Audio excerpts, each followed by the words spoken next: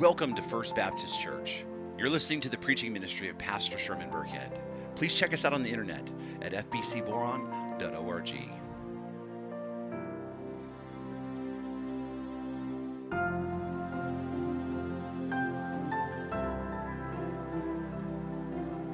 Please take out your Bible and turn to John chapter 1 for the reading of this morning's scripture.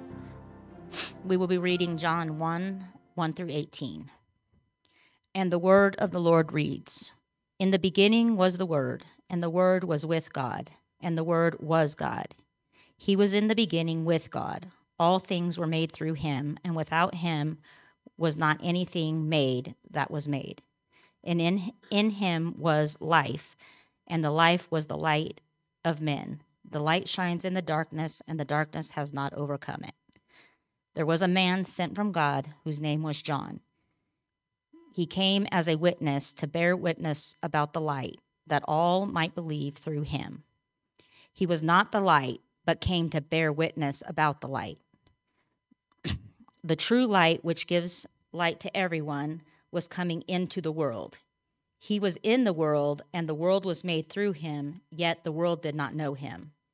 He came to his own, and his own people did not receive him. But to all who did receive him, who believed in his name, he gave the right to become children of God, who were born not of blood, nor of the will of flesh, nor of the will of man, but of God. And the Word became flesh and dwelt among us, and we have seen his glory, glory as of the only Son from the Father, full of grace and truth. John bore witness about him and cried out, 'This was he of whom I said, he who comes after me ranks before me, because he was before me.'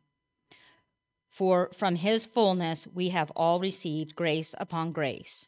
For the law was given through Moses, grace and truth came through Jesus Christ. No one has ever seen God, the only God who is at the Father's side. He has made him known." This is the word of the Lord. Gresham Machen once wrote, "When the Bible says that Christ is God, it does not ask us to forget a single thing that it has said about the stupendous majesty of God. No, it asks us to remember every one of those things in order that we may apply them all to Jesus Christ." So today what we're going to do is we're going to change some things up a little bit because we're going to take a short break from our series on the letter to the Romans titled The Power of the Gospel. And the reason for that is this is a good opportunity for us to take a moment and slow down a bit and spend some time and reflect on something that is essential to our faith and foundational to the gospel itself. And that is the character and the nature of Jesus Christ. Or simply put, answering the question, who is Jesus? Remember, Paul said that the gospel is the power of God for salvation, to save those who believe. And that salvation is by grace through faith in Christ. In fact, Paul said that we are justified by his grace as a gift through the redemption that's in Christ Jesus, who God put forward as a propitiation by his blood to be received by faith. And then Paul then expresses the glorious simplicity of the gospel and says, everyone who calls on the name of the Lord will be saved. And what is the name of the Lord? His name is Jesus Christ. Peter in Acts chapter 4 has this to say. He says, "This Jesus is the stone that was rejected by you, the builders, which has become the cornerstone. There is salvation in no one else, for there is no other name under heaven among men by which we must be saved." Central to the gospel, central to our faith is our understanding of who Jesus is.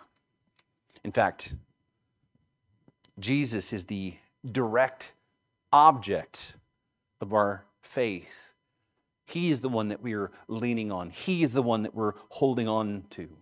In him is life, right? It is his life, death, and resurrection that we must place our hope in.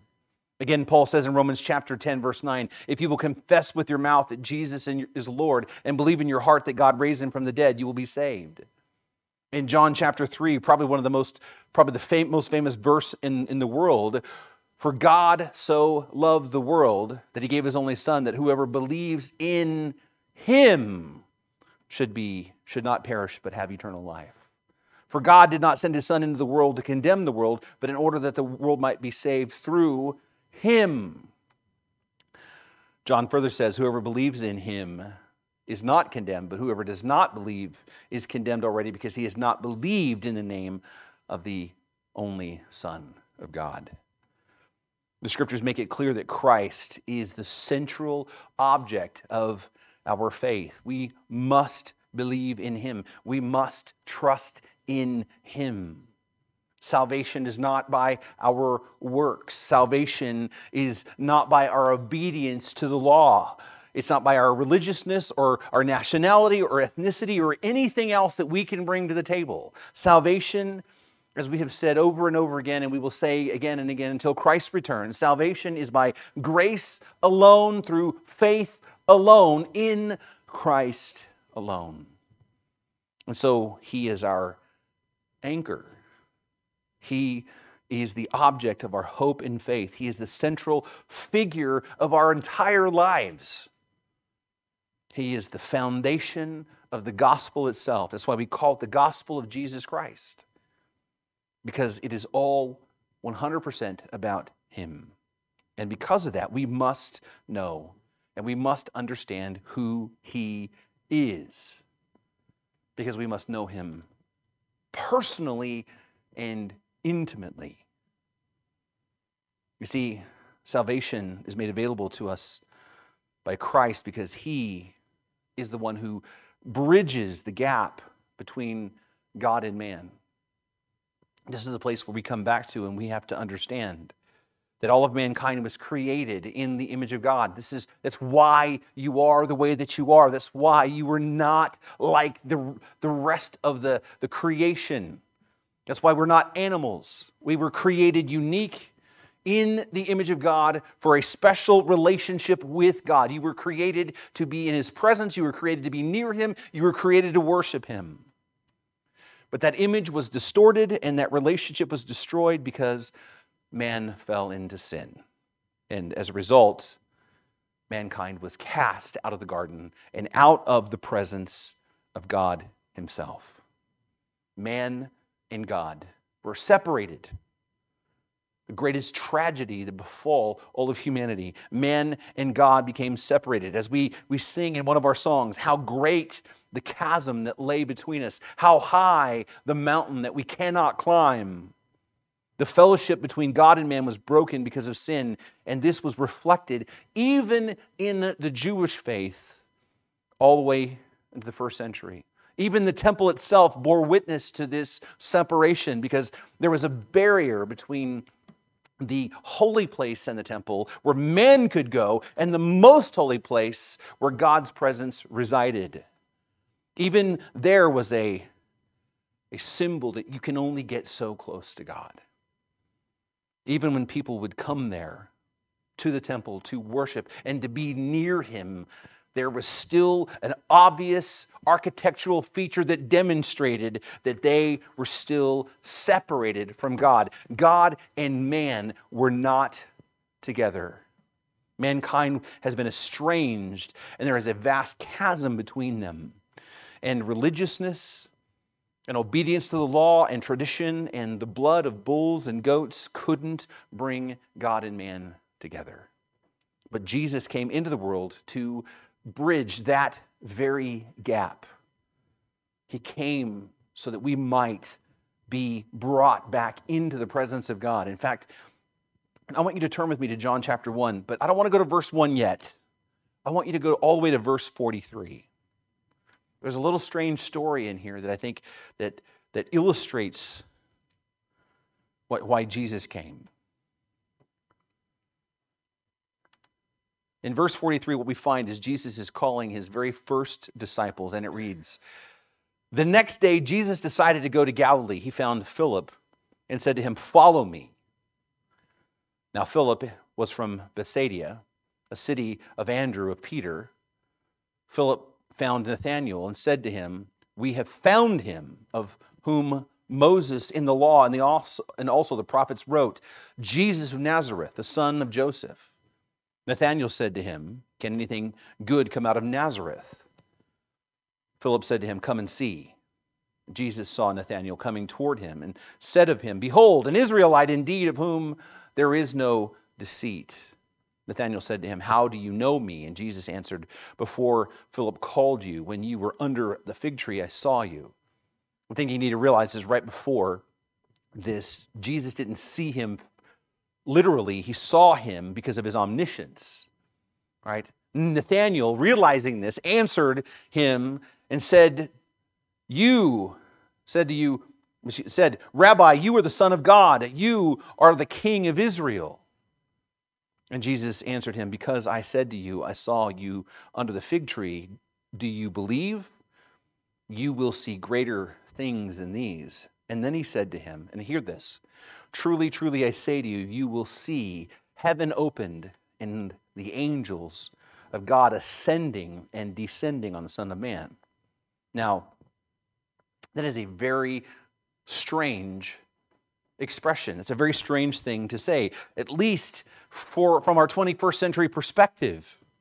Angels will be ascending and descending on the Son of Man. This vision of angels climbing up and down on Jesus seems like a very weird thing for him to say. And it's easy for us to look past this and move on, except this statement is actually meant to point us back to the Old Testament. Because Jesus isn't making a cryptic statement. What he's doing is he's pointing the disciples all the way back to Genesis chapter 28.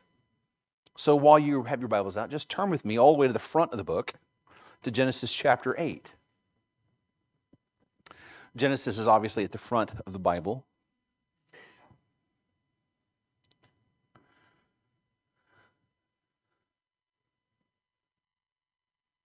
Genesis chapter 8, we're going to begin looking in verse 10.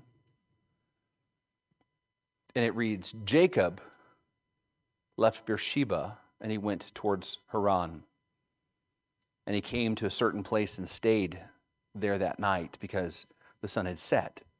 Taking one of the stones of the place, he put it under his head and lay down in that place to sleep.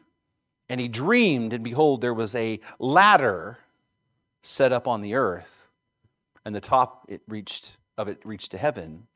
And behold, angels of God were ascending and descending on it. Jacob whose name was later changed to Israel by God, because he was the father of that nation. He was on his way to his uncle's house, fleeing from his brother. He had a dream, and in that dream, he had a vision of a great ladder that spanned the gulf between heaven and earth, a ladder that connected the realm of God with the realm of man. And Jesus, referring to this vision, said, truly, truly, I say to you, you will see heaven opened and the angels of God ascending and descending on the Son of Man. Jesus is saying, I am that ladder. I am the instrument that connects heaven and earth. I am the one that brings heaven and earth together. I am the one who reconciles God to man. That right there is why he's the object of our faith. He is the one and the only one that can redeem us back to God. As Paul says, Christ came into the world to save sinners. Christ is the one who bridges the chasm that lays between us and our Creator. And so Jesus is central to our faith, and it's because of that we must know and understand who He is. We must know Him personally and intimately, not just intellectually. We must not just know about Him, we must know Him personally. Now, the reason why this is important and bears taking the time to talk about is because who Jesus is in His character and His nature, that matters. As you've heard me say before many times, and I'll say again many times until the Lord comes home, your theology matters. What you know about God, what you understand about God, that is critical. It matters. And that applies to Christ. Who Christ is and what makes Him who He is essential to your faith. Because the truth is, The world is filled full of people who will say the words, I believe in Jesus.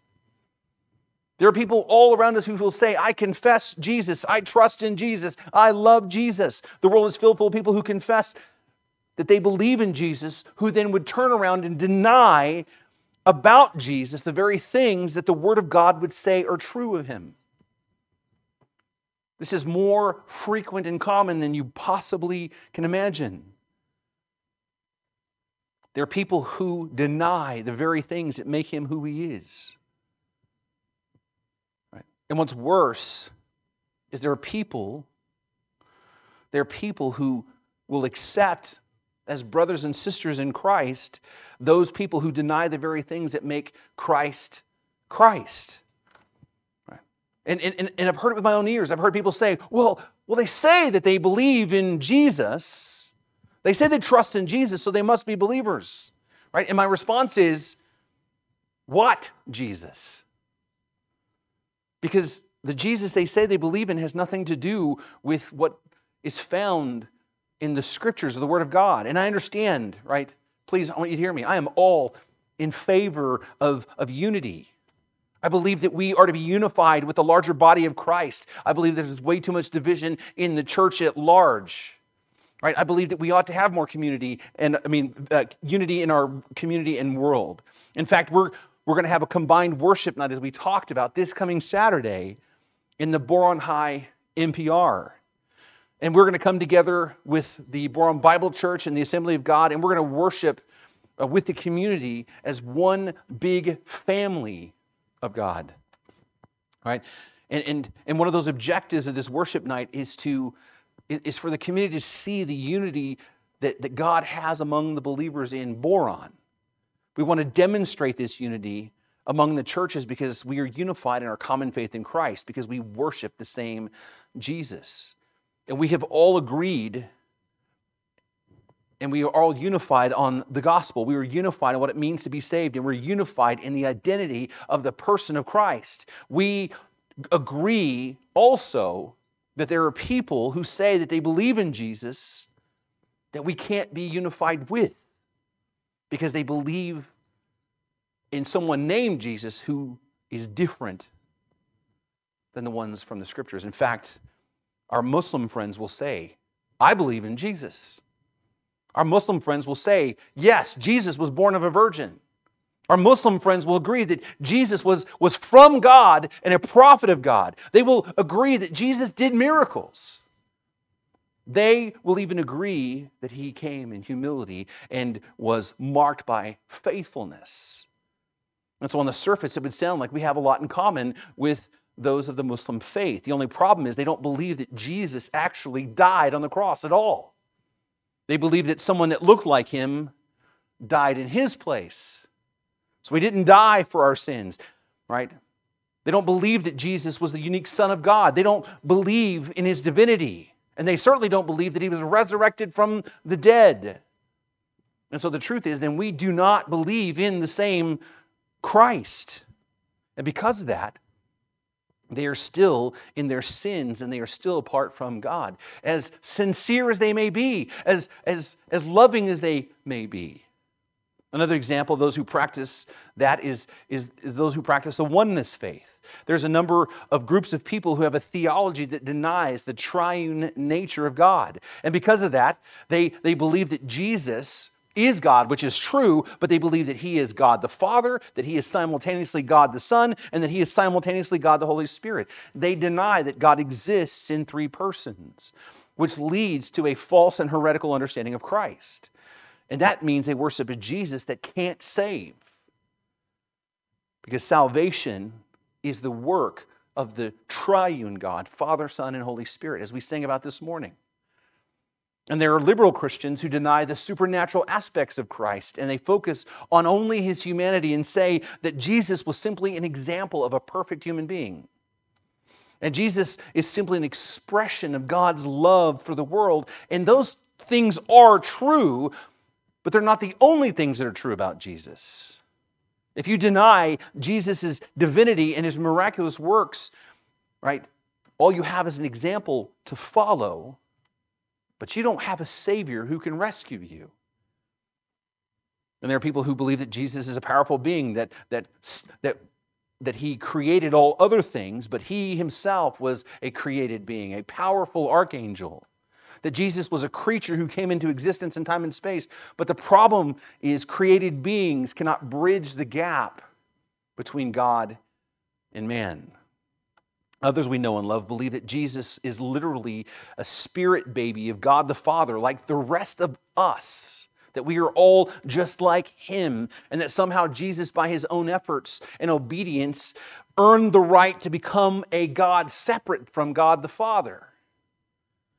And he's an example to us because we too then somehow can attain godhood in our own right if we're faithful enough to obey the religion. And what makes it worse is that many of these groups will have names like Jesus Christ even in the name of their church. And many of them will have the same kind of vocabulary as us. They will say that things like Jesus is the Savior or God is the Father. And they will use words like deacons and elders and church and baptism. And on the surface, it would seem like that we have a lot in common. And a lot of people will say, well, they believe in Jesus like we believe in Jesus, so they must be Christians just like us. But the fact is, we don't mean the same thing when we use the same words. They're not the same as us. They believe in something and someone completely different. And in fact, let me just give you an example. I think will illustrate this point. If I were talking to someone about my good friend and fellow pastor, Hugh Bates, and someone said to me, hey, I know Hugh, but then they begin to describe to me a man who is 6'8", 365 pounds with long flowing black hair and tattoos all over his arms. It would be obvious to everyone that we're not talking about the same person. I mean, they might know a man named Hugh Bates, but it's not the Hugh Bates that I know. You understand? Just because someone says they believe in someone named Jesus doesn't mean that they're part of the family of God. Hugh wishes he was 6'8", but I don't know about the tattoos, but that'll be between him and Ann, so. But the fact is, just because someone says that they follow somebody named Jesus doesn't mean they're part of God's family. Who Jesus is, who he is, matters. What you believe about him is essential to your faith. If you are to be saved, your faith must rest on the Christ that is revealed from the Scriptures, not from feelings, not from what the world says, not from tradition, from what the Scriptures say. Who Jesus is foundational to the gospel and your salvation, and that is why we're going to take a little time away from our series in Romans to explore the theology of Christ and really just get to know the Jesus that is revealed to us by the Word of God. Now, that being said, this series is meant to be helpful to everyone. To those who are newer to the Christian faith, this series is meant to help you to come to get a good foundational handle on who Christ is. We want to help you to wrap your head around his nature and his character. We want to help you to grow in your understanding so that you draw nearer to him and grow in your confidence that you belong to him.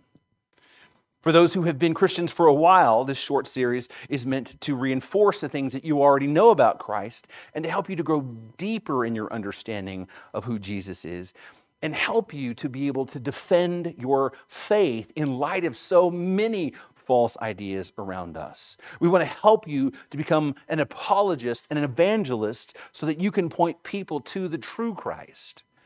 And then for those of you who are veterans of the faith, this series is intended to remind you of the glorious nature of Christ and to remind you of what God has done for you in Christ. And hopefully this series will help you to worship him even more and draw closer to him still. And so with that, turn with me to John chapter 1, and we'll begin reading in verse 1.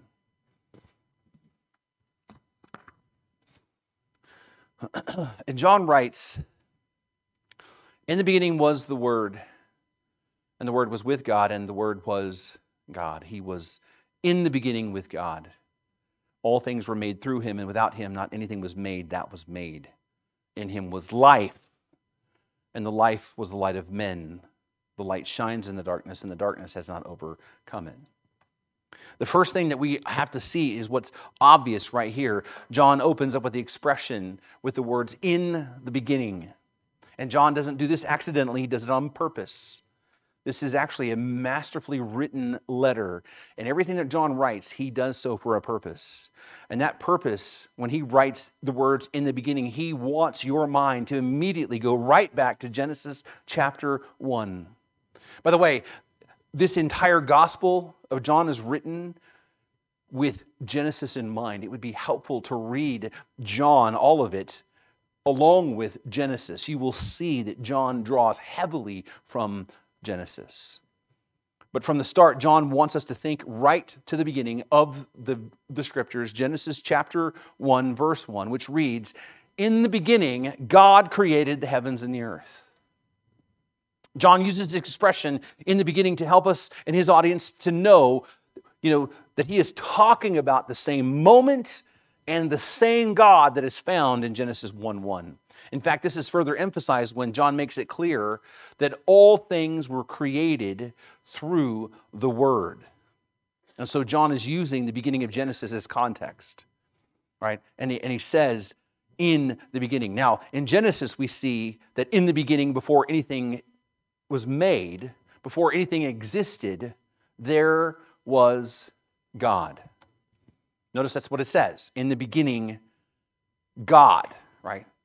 God preceded everything else. Prior to all of creation, God existed because he is eternal. He is outside of time. Well, in that context, John writes, "In the beginning was the Word." The Word existed before anything was created, which means the Word, like God in Genesis, is what? Eternal. It is eternal. That's the point that John is making. The Word, like God, is eternal. It existed before creation. Now we know that the Word is a reference to Jesus because in verse 14 of chapter 1 in John, John says that the Word became flesh and dwelt among us, and we have seen his glory. Glory is of the only Son from the Father, full of grace and truth. We know that's Jesus. And so the Word, which is from the Father, is Christ. He existed in the beginning, which means Jesus, the Word, is eternal, which means Jesus didn't come into being in time and space. He was existent before anything was made. In fact, John declares this emphatically. It says, look at this, "all things were made through him, and without him not anything was made that was made." John emphatically declares that all created things, all things that have ever been created, were made through Christ. And then he says, all things. When he says that, it means literally that, all things. That means the dirt, that means the flowers, the earth, the sky, the stars, the people, the planets, the solar system, the universe, the angels, the heavens, all things, anything that's ever been created in any point in history. In fact, Genesis says, in the beginning, God created the heavens and the earth. That is the entire cosmos, anything that has been created. It was all created by the Word. And this means two very important things to us. One, because all created things were created through Jesus, Jesus himself is uncreated. Which means he isn't some archangel that was created in time and space and then created everything else. Jesus is uncreated. He existed prior to creation. Nothing brought him into existence. He is eternal. The second thing it means is he is the creator of all things. If all things were created through him, then he himself is known as the creator of all things.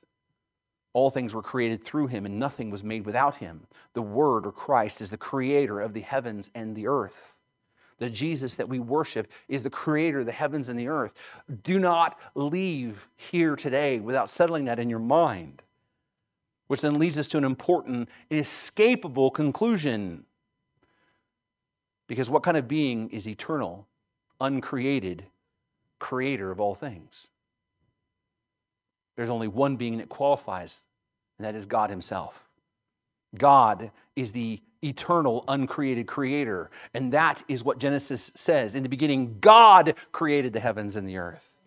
And when John, he leverages this creation story and that understanding, and he says, in the beginning was the Word, and then says the Word was with God, and the Word was God. Just let that soak in for a minute. And believe me, there are a few heretical groups that will try to say, well, the Greek doesn't mean that way. I'm just going to tell you right now, the vast majority of scholarship renders it exactly that way. The Word was God. Even people who are skeptical of Christ, even those who say they don't believe in Jesus, will say that's what it renders. Jesus, the Word was God.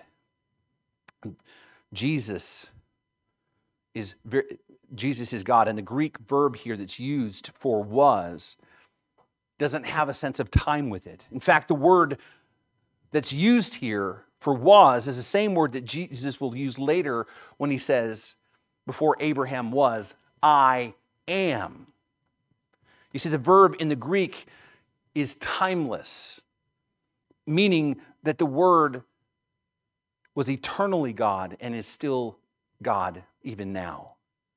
Now, I know that's a lot to soak in one verse, and believe me, I could spend several sermons on this one verse and unpack and blow your mind how the Greek works. But this is essential to our understanding of the gospel. Jesus is not some created being. He is not some prophet that God sent into the world. He is not just some example of humanity. He is certainly not just some spirit baby that was born in heaven and then became, God by his own efforts.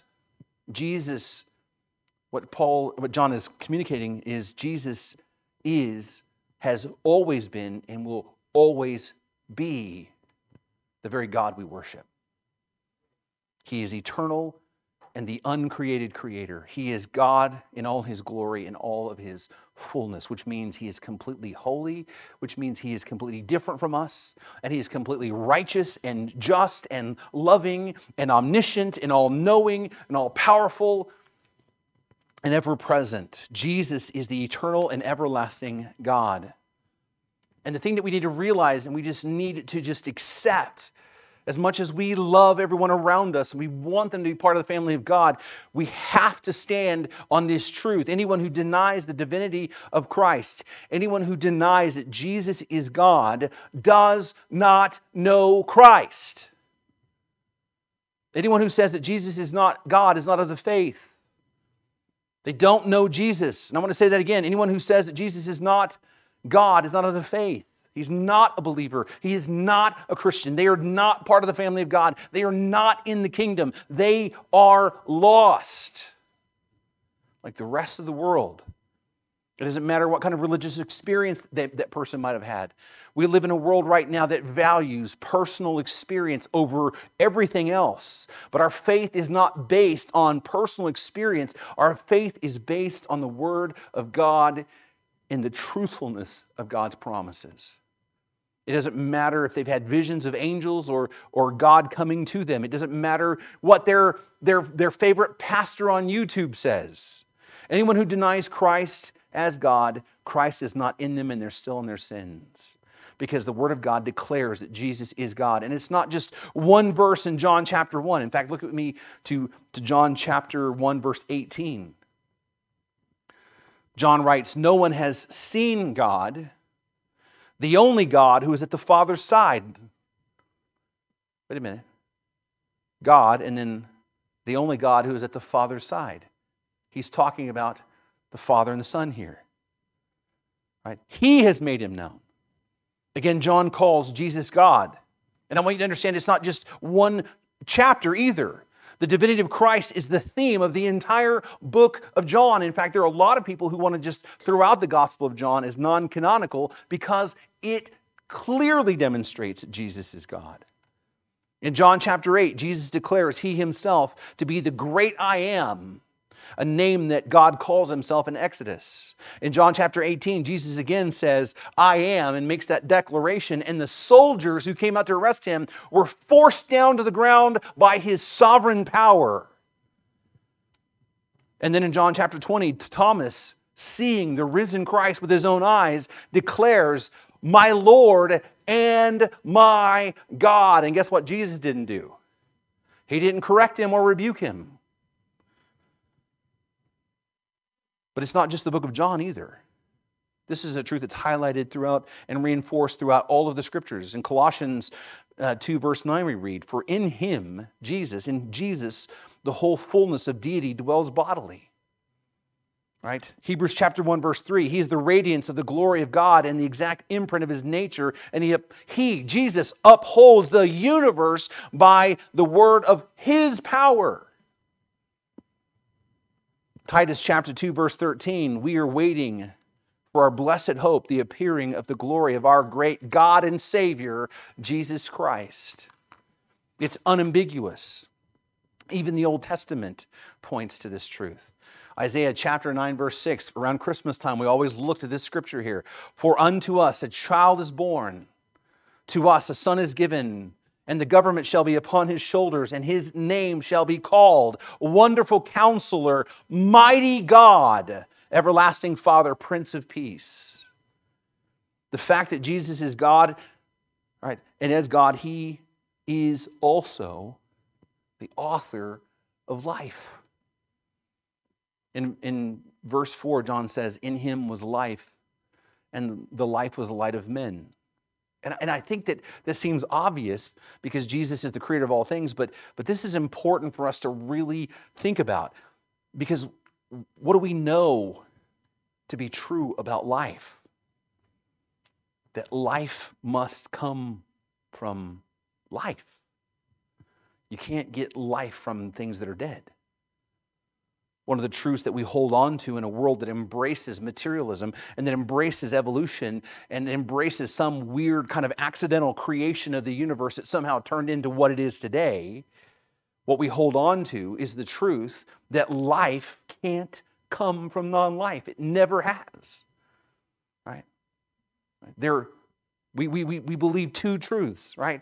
Nothing can't come, something can't come from nothing, and that life can't come from non-life. These are two truths that materialists and evolutionists cannot overcome. They can say what they want to say, but these are two things that they can't overcome. Life must come from life. Just as the universe had to have a beginning and a cause because it can't create itself, all life must come from something that lives. And Jesus is the true living God, and as such is the author of all life. You are alive today because of the life that's in him. And not only did he create the inanimate dirt that we walk on, he created mankind and breathed life into him. Jesus is the author of life, and again, that proves that he is God himself. And so we can confidently declare the truth. An essential truth about Christ is his divinity. We can confidently say that he is fully God. But we also must make a very important distinction. Look at verse 1. "In the beginning was the Word, and the Word was with God, and the Word was God." And he says, he was in the beginning with God. Notice there is a distinction. It's clear that there is a distinction. Jesus is God, and he is also with God. And this expression that says that he was with God from the Greek actually expresses intimacy. It's not that they were just with each other. There is an intimacy there that literally means that they were face to face with one another. There is a face-to-face relationship. He was with God face to face. In this chapter, we discover the nature of that relationship. How does that relationship work? Well, it says a little bit later, "We have seen his glory, glory as of the only Son from the Father." And then later on it says, "No one has ever seen God, the only God who is at the Father's side. He has made him known." And what we see from this short text then is that there is a Father and a Son relationship in God. In the beginning was the Word, or the Son, and he was with God the Father. And so John makes it clear that Jesus is God, but as God, Jesus is still distinct from the Father. There is a distinction. Jesus is not the Father, because he is in an intimate relationship with the Father. He is in a face-to-face relationship with him. And we see that relationship, by the way, throughout the entire New Testament. In the Gospels, we see Jesus continually praying again and again to the Father. In the Garden of Gethsemane, Jesus asked the Father to let the cup pass from him. As he knew he was going to experience the Father's wrath, he says, "If it is your will, let this cup pass from me," right? On the cross, Jesus prays, "Father, into your hands I commit my spirit," when he died. We see that there is a relationship there. Jesus prays to him, and we see the Father speaking to Jesus.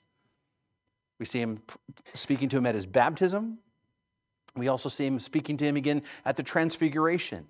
There is a clear distinction between Jesus and the Father. They are not the same person. They are both God, right? Jesus is God, but is distinct from the Father because he himself is the Son of God. And again, over and over, the Scriptures bear witness to that fact. What does it call Jesus? The Son of Man and the Son of God. And so the Son existed eternally in a face-to-face relationship with the Father. Now, it's important for us to note, as we just kind of like travel on this vein here, that Jesus is also not the Holy Spirit. In the Scriptures, we see the Holy Spirit is also God, but distinct from Christ and also distinct from the Father. At Jesus' baptism, we see them all there. The Holy Spirit descends upon Christ to empower him in his humanity, and then the Father speaks of being pleased with his Son. There is a clear distinction between all three. Jesus also, later on, will promise to send the Holy Spirit after he leaves.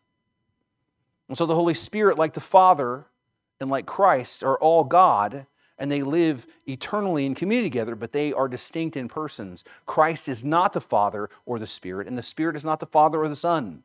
That is why we say to those that we evangelize that God exists, there is one God that exists in three persons. This is what we refer to as the Trinity. In fact, the 1689 Second London Baptist Confession of Faith puts it this way: "The Lord our God is one, the only living and true God. He is self-existent and infinite in being and perfection." And then it goes on to say, "This divine and infinite being consists of three real persons, Father, the Word or Son, and the Holy Spirit. These three have the same substance, power, and eternity, each having the whole divine essence without the essence being divided. The Father is not derived from anyone, neither is he begotten or proceeding. The Son is eternally begotten from the Father, and the Holy Spirit proceeds from the Father and the Son. All three are infinite and without beginning, and are therefore only one God, who is not to be divided in nature or being. Yet these three are distinguished by several distinctive characteristics and relations." Christ is fully God, but he is distinct from the Father and the Spirit. In fact, we say of him that he is the second member of the Trinity. That's how we refer to him. Again, the London Baptist Confession of Faith in chapter 8 says this: "The Son of God, the second person of the Trinity, is truly and eternally God. He is the brightness of the Father's glory, the same in substance and equal with him. He made the world and sustains and governs everything he has made." This is actually a very good summary of what we've covered so far. In fact, I would encourage you, if you haven't picked up a copy of the London Baptist Confession of Faith, it's a very helpful guide. Right? But Jesus is God and the second member of the Trinity, which again is essential to our faith. Those who are truly in Christ confess the triune nature of God. God is one in essence, three in persons. And this right here is the overwhelming testimony of the Scriptures. In fact, we don't believe the Trinity because it's easy to understand, right? We believe the Trinity because that's exactly how God reveals himself in his word, despite the fact that it's hard for us to wrap our heads around. And just as those who deny God's divinity are not of the faith, neither those who deny the Trinity. Even those who will say, yes, Jesus is God, if they deny the distinction between the Father, Son, and the Holy Spirit, they are outside of the Orthodox faith. You see, among the truths that unite us with the Boron Bible Church and the Assembly of God is we confess these same truths. We confess that God is triune and Christ is God the Son. All of us, we have all sat down and talked about these things. We are united in these essential truths of our faith. And all of those who trust in Christ affirm these things. Now, why is it such a big deal that Jesus is God? Why is it so important to us? Well, John explains that. The true light, which gives light to everyone, was coming into the world. He was in the world, and the world was made through him, yet the world did not know him. He came to his own, and his own people did not receive him. But to all who did receive him, who believed in his name, he gave the right to become children of God, who were born not of blood, nor the will of the flesh, nor the will of man, but of God. And the Word became flesh and dwelt among us, and we have seen his glory. Glory is the only Son from the Father, full of grace and truth. You see, the reason why it's important is because if we're to be saved, God himself had to come into the world to save us. God himself had to come redeem us. This is not something he could send an errand boy to do. The thing that we need to understand is our sin that we all have participated in is so great and so horrific that there is nothing that we as humans can do to save ourselves. It's impossible. That's the whole point of the gospel. Even if we wanted to save ourselves, we don't have the ability. And we don't have the ability to change our own hearts. We don't have the ability to do it. It doesn't happen on its own. We don't have the ability to atone for our own sin. We don't even have the ability, think about this, we don't even have the ability, even being saved, to stop sinning. Because if you figured that one out, you better let me know. Right? Even when we desperately want to, even when we cry out to the Lord, I don't want to do stupid things anymore, we still find that we do stupid things. Man is broken and depraved, and he is hopeless on his own. We cannot save ourselves, and we cannot save each other. And so unless God does something for us, we are hopelessly lost, which, by the way, is what we deserve. But God in his grace, God the Father sent God the Son into the world on a rescue mission. He came to save us. God himself came to rescue us from our sin and his wrath. But understand, it's not like that God could just come to the earth and say, okay, here I am, I forgive you. Just believe in me and you'll be saved. See, the problem with that is our sin would still remain. You see, our problem isn't that we're just sinners. Our problem is God is good. Paul Washer says that's the scariest truth in all of the Bible, that God is good. And people will ask him, well, why is that a problem? Because you're not. Right? God is good and we're not. Our problem is God is holy, righteous, and just and cannot abide sinners. Which means sin and wrongdoing must be held accountable, otherwise he's not God. Which means sinners must be judged and punished for their sin. If God is true to his own nature, he cannot simply dismiss our sins and sweep it under the rug. Sin must be dealt with. And so Christ the Son came into the world, came to the earth to be one of us. That's why the expression, and the Word became flesh, that expression ought to make us shout for joy. Because Jesus, fully God, came in the world and took on a full, real human nature to become one of us. And he did that so that he in his humanity could do for us all of the things that we can't do for ourselves. Jesus, fully God, became fully man. And he lived among us. Now, why is that important? Well, for two things. First, our sins must be atoned for. Someone has to pay the penalty. Someone has to pay the price. The debt must be settled because God is just. Sin cannot be set free. Sin must be punished. Justice must be done. But the thing is, not just anyone can do that. Not just anyone can die for someone else's behalf. I can't die to pay for the sins of my children as desperately as I would want to do so. Right? Why? Because I have my own sin to deal with. Right? As a parent, I would suspect that most of you or all of you would gladly give your life to spare your children hell. That you would die in their place if you could. But you can't because of your own sin. The person who pays the penalty for someone else must also not have his own debt. The point is, only a sinless person can take the sins of someone else so they can go free. Jesus came to be the spotless, sinless lamb to take away the sins of the world, as John says. He came to die for our sins. Secondly, what is required for fellowship with God is not just simply being free of sin. What's required is actual obedience. We must actually be righteous. Again, this goes back to Genesis. In Genesis, mankind was created free from sin he was free from sin, right? But he had to also live in fellowship with God by being obedient. God gave him a command to obey. And the command was not to eat of the tree of the knowledge of good and evil. What was required was not simply Adam be sinless. He had to be obedient.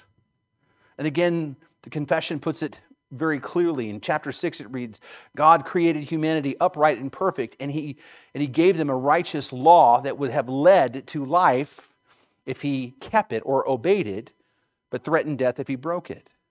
By the way, this is the covenant of works. God created the covenant of works between him and man, and the promise was obedience leads to life and disobedience leads to death. And as we know, Adam, like all of humanity, failed to keep it. He failed to remain obedient to God's law, and because that was cut off, and like Adam, we have all failed. And without this righteous obedience, no one can be in fellowship with God. And so not only did Jesus have to die for our sins, he had to live for our righteousness. What that means is Jesus couldn't just show up, put on a human body and go, ta-da, I died for your sins. He had to actually come and become one of us and to live for us. He had to come and walk in our shoes, which means he was born into the world like the rest of us, except that he was born of a virgin. And he had to live in his humanity a perfect, sinless life, perfectly obeying the covenant of works, keeping also the law of Moses. He had to humanly satisfy all that was ever required of us. He had to earn a righteous standing with God for us. And in the process, he had to face the pain that we face and our shortcomings and limitations. He experienced in his human body hunger and thirst and exhaustion. He also experienced loneliness and even betrayal. He has been tried and tempted like the rest of us. In fact, Paul says in Hebrews chapter 4, verse 15, "For we do not have a high priest who is unable to sympathize with our weakness, but one who in every respect has been tempted as we are, yet without sin." Jesus, the Word, became flesh and dwelt among us in order to walk in our shoes and to suffer alongside us and to suffer for us. God came into the world and took on a human nature in order to do for us the things that we couldn't do for ourselves. God, the Son, became a man so that he could live the perfect life that we were required to live, but couldn't, and then to die to pay for our sins that we could never pay for, to satisfy God's wrath and justice that we rightly deserve. And the promise is, as John says, all who receive him, who believe in his name, he gave the right to become children of God, who were born not of blood, nor the will of the flesh, or the will of man, but of God. Jesus, the Word, fully God, fully man, came into the world on a rescue mission to bridge the gap between God and us. And after living for our righteousness, he willingly died for our sins. And when that happened, the veil in the temple, that gigantic symbol of the separation between God and man, that gulf that existed between God and man, that veil was torn supernaturally from top to bottom, opening the way to the most holy place, demonstrating that God and man have been reconciled back to each other in Christ Jesus. He is the ladder. He is the bridge. He is the way to life and peace. That's why Jesus will say later on in John chapter 14, verse 6, I am the way, the truth, and the life, and no one comes to the Father except through me. Jesus is the object of our faith. He is our hope. And so we must know Him and trust Him to be saved. Now, in light of that, if you don't know Christ, if you've never put your faith in Christ, if you have never trusted Him, or maybe at one point in your life you said, I've made a profession of faith, but I didn't really know who He was. I just, got emotional and I just prayed some prayer, but I don't even know who Jesus is. Today I call upon you to come to Christ and throw yourself on His mercy and His grace. I call upon you to confess Him as Lord and Savior. I call upon you to acknowledge that He is the God who created all things, but He is also a man who came to be with us and to suffer for you and paid the price for your sins. I call upon you to repent and believe the gospel and be saved, because today is the day of salvation. Believe the gospel and live. I beg you, acknowledge that Jesus is Lord and God. Next, if you are in Christ, then grow in your knowledge of Him. He's the center point of your whole life. He is the center of the gospel. He is the center of what draws you to God. He is your life. As we sing, hallelujah, all I have is Christ. Jesus is my life. Grow in your understanding of Him. Acknowledge that He is God and man. Learn His attributes. Learn His character and draw near to Him and study the Word. Read it, study it, meditate on it, think about it. And I also want to encourage you is to, if you want, ask me, I'll give you a copy of the Second London Baptist Confession of Faith. It is a rich exposition of what we believe. And it has a couple of sections that really expand what we need to really know and understand about who Christ is. It is a helpful guide. It will help you to draw nearer to Him. And finally, be on mission and share the hope of Christ with the world, even with those who think that they're in Christ. We are surrounded by people who have, as Paul Washer says, been inoculated against the gospel because they think that they might actually know Him, that they might have actually made a profession of faith, right? Or that they are believing because, in a false gospel, that we must continually preach and proclaim and share that hope so that they would repent and believe. You are the instrument that God has created to go out into the world and connect with the people that are in the sphere of your influence. You were saved for that reason, and He has placed that hope in you. You don't have to be a brilliant apologist. You don't have to be a fantastic evangelist. You don't even have to be very good with words. You just need to point people to the Scriptures and point them to Jesus. Right? Be used of the Lord, right? Because guess what? He is the hope that we have, the hope that we long for. We live in America, yes, and there are things that are wrong, right? But our hope isn't that the next election the right guy will win, because guess what? There'll be other problems, right? Our hope isn't the fact that we won't go to war, because guess what? There'll be other wars, right? Our hope isn't the fact that somehow that we're going to be fed, because guess what? Tomorrow we'll be hungry again. Our hope isn't temporal. Our hope is Jesus Christ. Our greatest need is to be reconciled to God, and that's the hope of the world. And by the way, throughout history, when nations and communities and families have been reconciled to God, we have seen then the world get better. You want to help the world get better? Proclaim the gospel to your friends and your family and be used of God that way. Let me pray.